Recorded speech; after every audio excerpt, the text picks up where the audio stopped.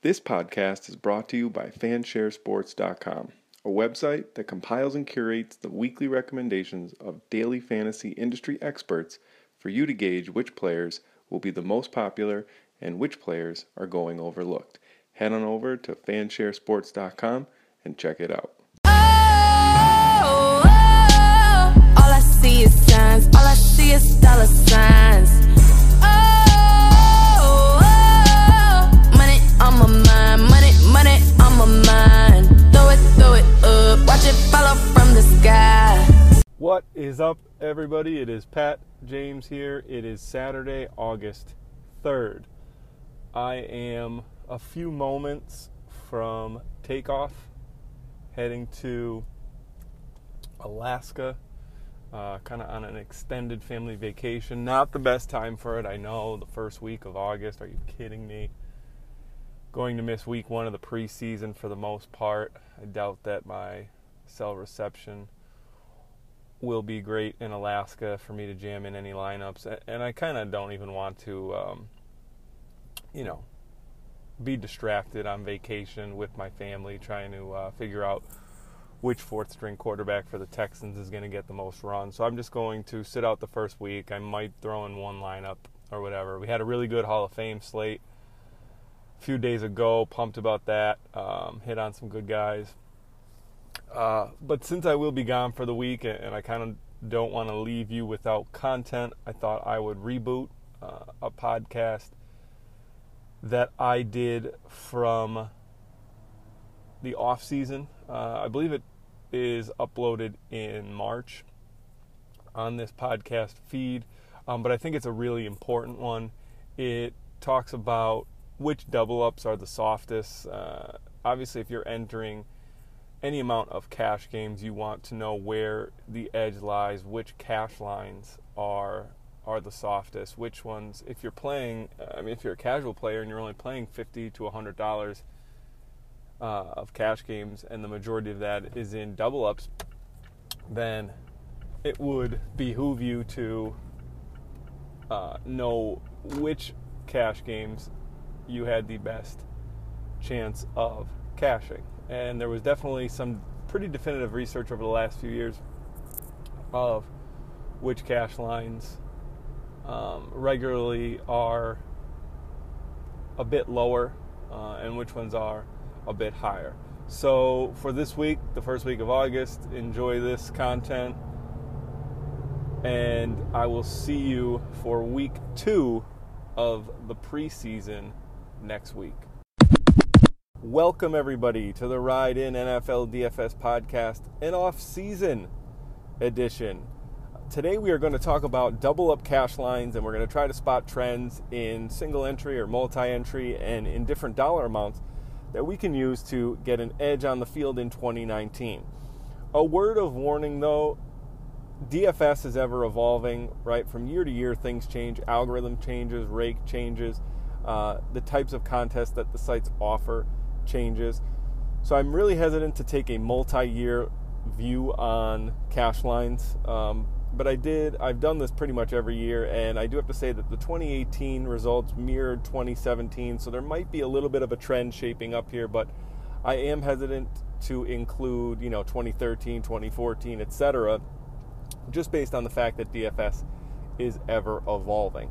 Before we get into the double up cash lines, though, I do want to mention that the podcast that was previously uploaded, the one right before this one, is a great podcast. It's 2018 Takeaways and Lessons Learned by 8 of the sharpest guys in the industry and myself. I basically just asked for ideas, lessons, takeaways, things that they've learned in this past DFS season that they might be taking into 2019 in terms of, salaries, roster construction, player swap, lineup creation, avoiding rake was a popular topic, game selection, etc. So all those things are touched upon in that podcast by some really sharp DFS industry guys.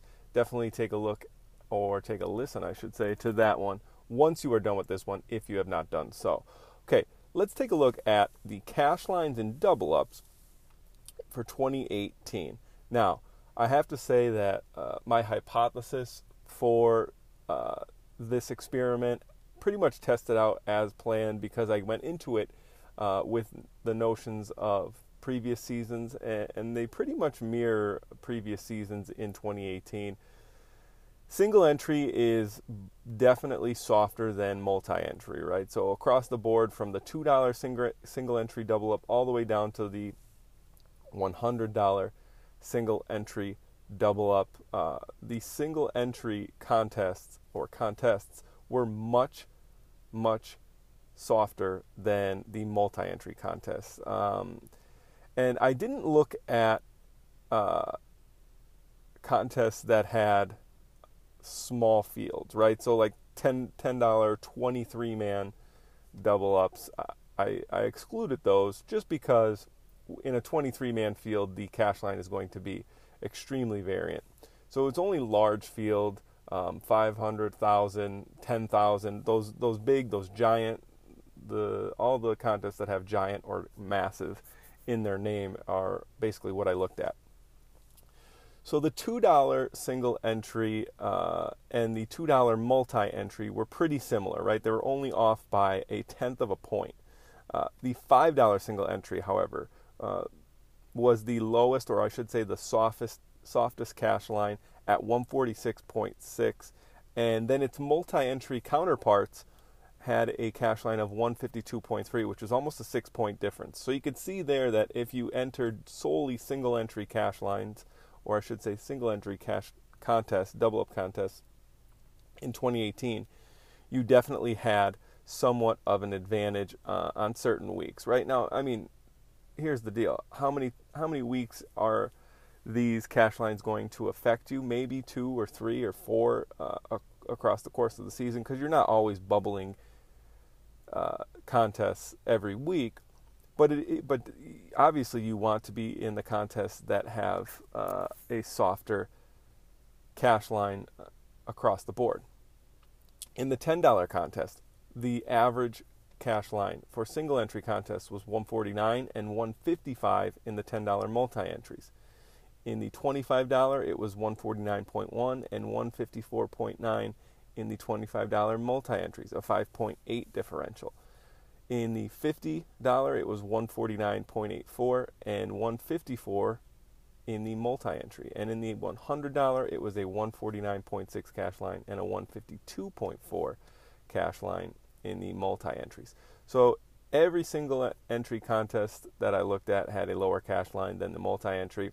The difference was a bit more substantial in the $5, $10, $25 range, but the single entry contests are definitely softer. They all had a similar cash line, around 149, except for the $5 had the lowest cash line by far of any contest, 146.6, and then the multi-entry contests did have around the 154 cash line.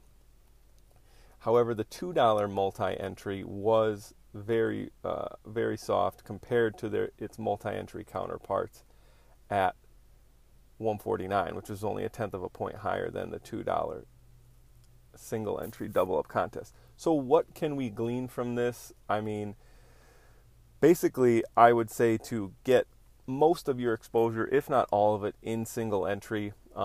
Depending on how much you put in play in double ups on a weekly basis, you probably can get enough single entry large field exposure. They do open up multiple single entry contests. Like, there isn't only one $5 single entry, one $10, one $25, one $50, and one $100 on the week. Usually there are multiple of those because they fill throughout the week.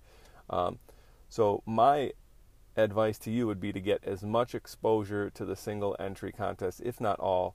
Try to load up my double up exposure in those single entry contests, because as you can see, the cash line is just generally lower.